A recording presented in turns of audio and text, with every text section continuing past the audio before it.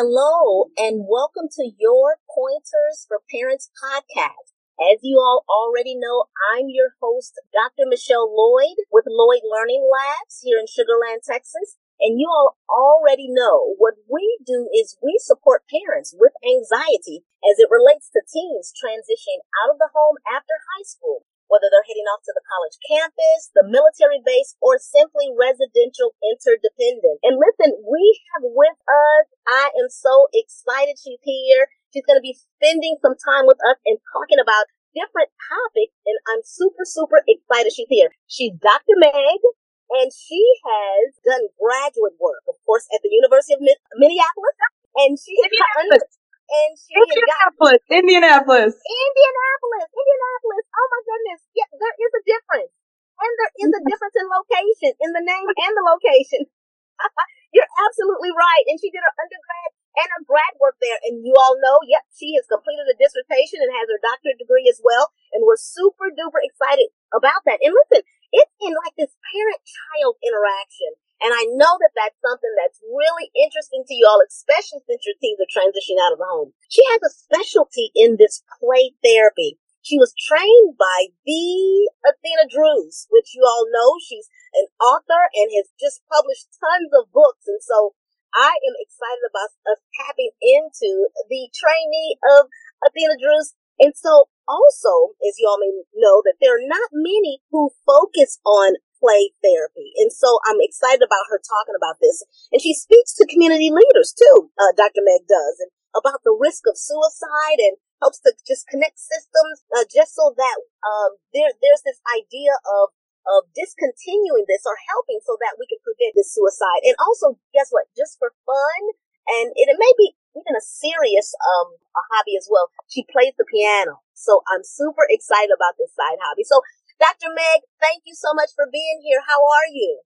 I'm good. Thank you so much for inviting me. I'm so happy to be here. You're welcome. You're welcome. We had to have you on. And so I just want to start off with a fun question before we dive into just the specifics. Of course, how you work, what you do. I mentioned a little bit about that, but then also some questions I'd like to ask that are a little bit more focused. So tell me, what is your favorite quote? Do you have a favorite quote that exists as we speak? I do. It is by Maya Angelou. Mm-hmm. And it is, people will forget the things that you say. They will forget the things you did. They will never forget how they made you feel. Mm-hmm. The way they make you feel. I think that's important. And throughout my career, I've really seen that. Mm-hmm. It's true. It is true. And, despite whatever field we're in, and we may even forget a person's name, but when we see that person, we will certainly know about that last interaction we had with them. So you're so right about that. You're so right.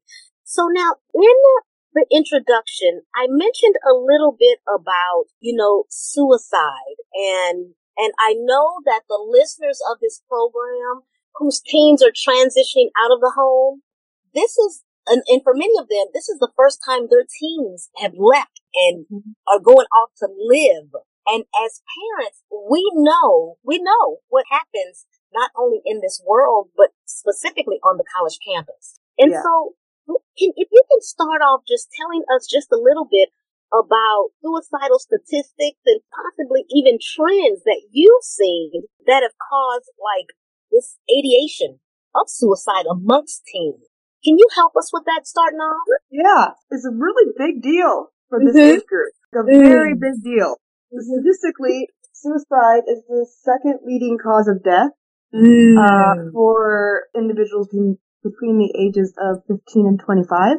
And that's more deaths than all of the other illnesses combined. So that's something that I'm very passionate about, making sure people are aware of this and that there's a lot of things that we can do to prevent it.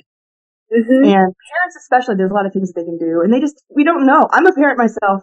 It's hard to know unless someone tells you. So I'm here to help you figure out what you can do. Absolutely. Absolutely. Well, thank you so very much. And when we talk about like even those warning signs, because if we're honest, there are some things that may have happened on the college campus even prior to our teens transitioning onto the campus. Like my daughter, she leaves in 2 years. And so I do have two older ones who've already transitioned out of the home onto the college campus. And so, but I did some research and I really dove into understanding specifics regarding, what has happened previously. I even, to be quite honest, I've talked with the police department there and the campus security, just so that I was in the loop and could receive text messages when something went on the campus or in the college town, so that I was aware, since they went off like they were hours away. And so, what are some of the warning signs that parents should notice, and what actions should they take to prevent their teens from being harmed while they're away? Well, I can start out with the warning signs. Those, of course, are your symptoms of depression, which you may or may not be familiar with.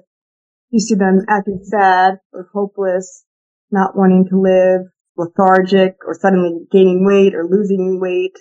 Those are all signs of depression. Additional risk factors include drug use. And one I want to really point out is any sudden change of behavior. So if they have been depressed and they're suddenly happy, this is one that nobody really expects. That sometimes that means that they have made a plan and they are no longer worried about it because they're ready to go. You want to be aware of any significant changes in their behavior. Try to stay in touch with them and create a relationship with them where you can check in with that. And there's a couple questions that you can ask. This is a research assessment that you can go online, and they train parents even on how to screen for suicide risk assessment. That's the Columbia Suicide Severity Risk Scale. Okay. CSSRS. And the first two questions are the ones that are the most important. You want to know if your child has ever wished they were dead or wished they would maybe go to bed and never wake up. That's the first question. And then the second question is, have they had actual thoughts of suicide? And those things will help you figure out whether or not there's any ideation present. Okay. And the first two questions of the CSSRS, and you can go online and there are YouTube videos and such that will teach parents and anybody in the community how to use, there's 6 questions total, how to ask the questions and what to do based on the outcome. Okay. If there's a yes to either of those 2 questions, you want to get them to see a therapist and get some help. But there's some more things that you can ask as well. But is that something you want to hear about those too? Yes, please. All right. Beyond the ideation, I get to figure out, that's called ideation if you're thinking of suicide. You want to check and see if they have any sort of plan. Have they taken any measures to start doing it? What would they do? Have they started enacting the plan? That's a big warning sign. If that's happened, you need to get them into care immediately. Maybe call 911, emergency room, immediate psychiatric help. Then do you intend to carry it out? That is important as well. So those are the questions that the Columbia will ask, and they can give you. I think parents, when I've worked with them, they like having the paper, the questions there to ask, because it is so anxiety provoking to even that your kid might be feeling this way. That's hard. I've really liked using that instrument because it is so well developed for community use. Anybody can use it, and you're going to get that information for everyone, right? Absolutely. As a matter of fact, that'll be dropped right in the caption. So you're absolutely right. I will make sure that they have that information. So, and that was so impactful what you just mentioned. So now what tips and tools, when we talk about tips and tools that students can learn, because they're going to be away from their parents. And so there's this whole new environment. And so, being able to reach out to parents and have access to them, that's going to lessen. And so, but while they're on the college campus, what tips and tools can they utilize just to embrace positivity? Because I know it's a lot about how you think too, Yes, very much about, you have to, if you're worried about your kid that's being depressed, a depressed person tends to think things like, I'm not lovable, or I'm not worthwhile. And it's really hard to change those thoughts without having something to replace them with. And so that's where I think identifying who you are as a person, helping your kid figure out what their strengths are, can become very impactful. Because we want to build self-love in our kids, and that is a very hard thing to achieve. I didn't get there until I was 36. So, it's a hard thing to do. I personally talk about my own struggles with depression as well. with my work as with patients and then also through my own experiences, I have found you really need to kind of foster that self-love because you don't kill people you love. You don't die. So if you can foster the self-love in a kid or young adult, that's going to go so far towards building resiliency and the strength that they need to handle whatever stressful events might happen. And I have different ways that you can help do that. Please share. We covered everything pretty quickly. Okay. Awesome. Nope, I still have a whole page though. Okay. So we're on to, we want help them figure out what their positive traits are because you want to love yourself, but you can't love someone. How do you love someone? You need to know who they are. You're listening to Your Pointers for Parents podcast, where we support parents with anxiety as it relates to teens transitioning out of the home after high school. To get additional tips tossed and or gems dropped, subscribe to our weekly emails by clicking on the link below. Now back to Your Pointers for Parents podcast. Yes. Right? Who are you? A lot of people in this age, in this time frame of human development, brain development, that's what you're doing. You're figuring out who you are. And so that's why positive identity development is so important. It really protects against depression and things like suicide risk. You want your kids to be strong, know their strengths, and love themselves. There are a lot of free assessments out there. They're not like clinical assessments that I would use as a psychologist, but they're fun and they can give a starting place. One of the ones I really like is out of the University of Pennsylvania. It's the Values in Action VIA Survey of Character Strengths. And you can go to UPenn's website and that's free. You do have to sign up. And they have a version to give your kids as well. Take it yourself. That's a good idea. Always role modeling is a good parenting rule when you're parenting older kids and young adults. Your main job is to be a role model. So take it yourself, find out your own strengths. They'll give you, the test itself is, as a psychologist, we get excited about tests. It's one of our things. So what they did is, Seligman and the Positive Psychology Center at UPenn did a bunch of research across all the cultures and did some fancy statistics and found out, I think there's 24 strengths that people can have. The test will give you the top 5. And then we have research saying that if you are using these strengths in your daily life, that is going to help you be more happy. Oh. So it's a really great intervention to both build happiness for anybody, especially people who are at risk for depression or suicide, because they have a hard time seeing their strengths at all. And then once you hear that as a parent, tell them that you are seeing it. When you notice those strengths, call it out. We like to assume that they know I love them. They know I think great, best things about them. But it's really important, especially when you're depressed because you're not thinking as well. It's important to hear the very straightforward words. I love you. You are important to me. I need you to be around. You are going to make a difference in this world. You are worth something. Here are the strengths you have. Mine are capacity to love others, creativity, love of learning. And how can you really incorporate those strengths into your daily life? Dr. Meg, that is phenomenal because you're absolutely right. As parents, I think that us saying that enough, there's no way we can say that enough to our team, genuinely. Because us voicing that, like putting that out into the atmosphere, like that can get down into their subconscious. I mean, it really does. And when we talk about that subconscious, then the subconscious does not make decisions, but it follows what it hears. And then the teen, they have no other choice but to begin believing those type of things that us, using our powerful voice, can tell them. So, and even as you're saying that, I'm thinking about my own teen who will be going off. And so just how that can be, and I already tell her here and there, but as I increase that, how that can build her up even more and more and more. So that is so good. I'm so glad you mentioned that. That's so good. And as an adult, I still need my parents to tell me sometimes, Megan, you can do this. You can. You've got it. Look how strong you are. You just need to hear it sometimes. And the science imaging shows us that our prefrontal cortex, the part of our brain that does like our personality and our good decision making, is shut down mostly when we're really depressed. And that's why we can't really think of any option other than suicide. Right. You just have to escape. Brings me to the desire to escape and to control. I want to make sure I bring up trauma and how important that is in basically understanding a person, how much it impacts a person. Like, it is also a risk factor for suicide as well. I mentioned those earlier, but trauma, like suicide can almost be a trauma response of like the fight response, or you need to have some kind of control over your situation. If you don't see an escape, that's the only way they see out. And your brain's not working that great. Your animal brain's kind of in control when you're in fight or flight response.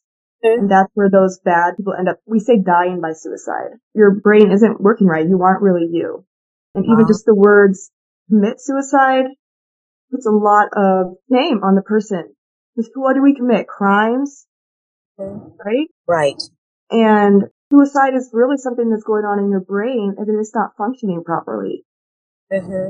Luckily, the people around you can say things to help it function correctly. You don't even necessarily need medications to make it work. But different triggers, the things that might have happened to us if you have a trauma in college, that can be very hard to cope with. Just to always stay trauma informed as well. It's very important. Be aware of what things you may not have think they're traumatic to you. Like, as a parent, maybe that doesn't seem like that big of a deal. But if your kid's saying this is a big deal to me, it's a big deal. It's a big deal. I get it. And you know that whole, Dr. Meg, when we think about, you know, how some teens, they go through this on an undeveloped brain. They're having thoughts on top of an undeveloped brain.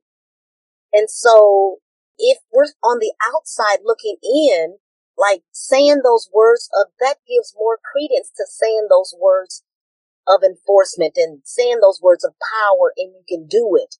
Because on the outside, we really have less than a clue of what's going on in the inside. And I'm glad you brought that up about, you know, even as adults, like having those words of encouragement is still important because, I mean, let's be honest, like we're kids in adult bodies. Okay. So there's still a kid in us.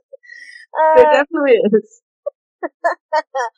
That's so true. Oh my goodness. Is there any other, like, words of wisdom? You've shared so much this morning. My goodness. Any additional wise advice you would give a parent whose teen is leaving this month? Some may have already left, but anything else that you think of? There's a few more tests I'll maybe link to you guys. We don't have to go into them. They're just fun things that can help figure a person out. But just what you caught on to about how important it is to really say those things, even if it sounds kind of weird, like it's not really your family culture. Say, I love how smart you are. I'm so proud of what you are doing. I hope you keep doing it. Those things are so powerful for kids to hear. And say it directly and for them to hear it. Like, if you can look them in the eyes and say it, it's even more powerful. It's amazing. Just that kind of connection. And if you don't have that connection yet, you work something to build towards. And that's all right. Because you know what the best kind of parent is, science says? A good enough parent.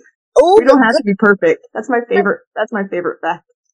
The good enough parent. I love it. I love it. That is so good. That is so good. So yeah, we don't have to be perfect, huh? We don't have to get it all right. We don't have to, you know, cross all T's and dot all I's. And so that's so good. Oh, Dr. Meg, thank you so much for being here today. This was such powerful information. And if anyone has any questions, how can they reach back out to you? Tell me that. Yeah. I'm pretty active on Twitter. You can find me. I go by Badass Shrink or Dr. Meg. My handle's the shrink with the number 1 for the I. And making you think about it extra. So that'll be on your screen, right? So giving that information. And then on Facebook, if you are interested in the kind of music that I play on Facebook Live. And write my own songs, piano-wise. And you can email me as well at drmegtheshrink@gmail.com, and my website is drmegtheshrink.com. Please ask me any questions you want, follow up. I would love to connect with all your listeners. Awesome. Thank you so very much. And I do want to share one thought, because when you say if it's not a part of your culture, then say it. Still say it to your teen. Guess what? How about we just make it a part of the culture? I would love for that to happen. All cultures, because I mean, it's a matter of just making a decision, and we influence our teens first, and let's just move forward influencing one another. So, Dr. Exactly. Meg, thank you so much for being here. I so appreciate Thanks for having me. You're very, very welcome. And if anyone, this is my first time, so thank you for your flexibility. You are so welcome. And if anyone wants to listen again and again and again to this recording, just know we're at Pointers for Parents Podcast on IG. And of course, we'll have a testimonial next week. I'm super duper excited. And so for our listeners, if you all want to hear either more from Dr. Meg, let me know. We'll bring her back on. Or if there are any other discussion topics you all would like to hear, just let me know and we'll make sure that comes as well. And for now, again, thank you so very much. And we will see you all again next week. Take care. Bye. Bye. Thank you, Dr. Meg. Bye.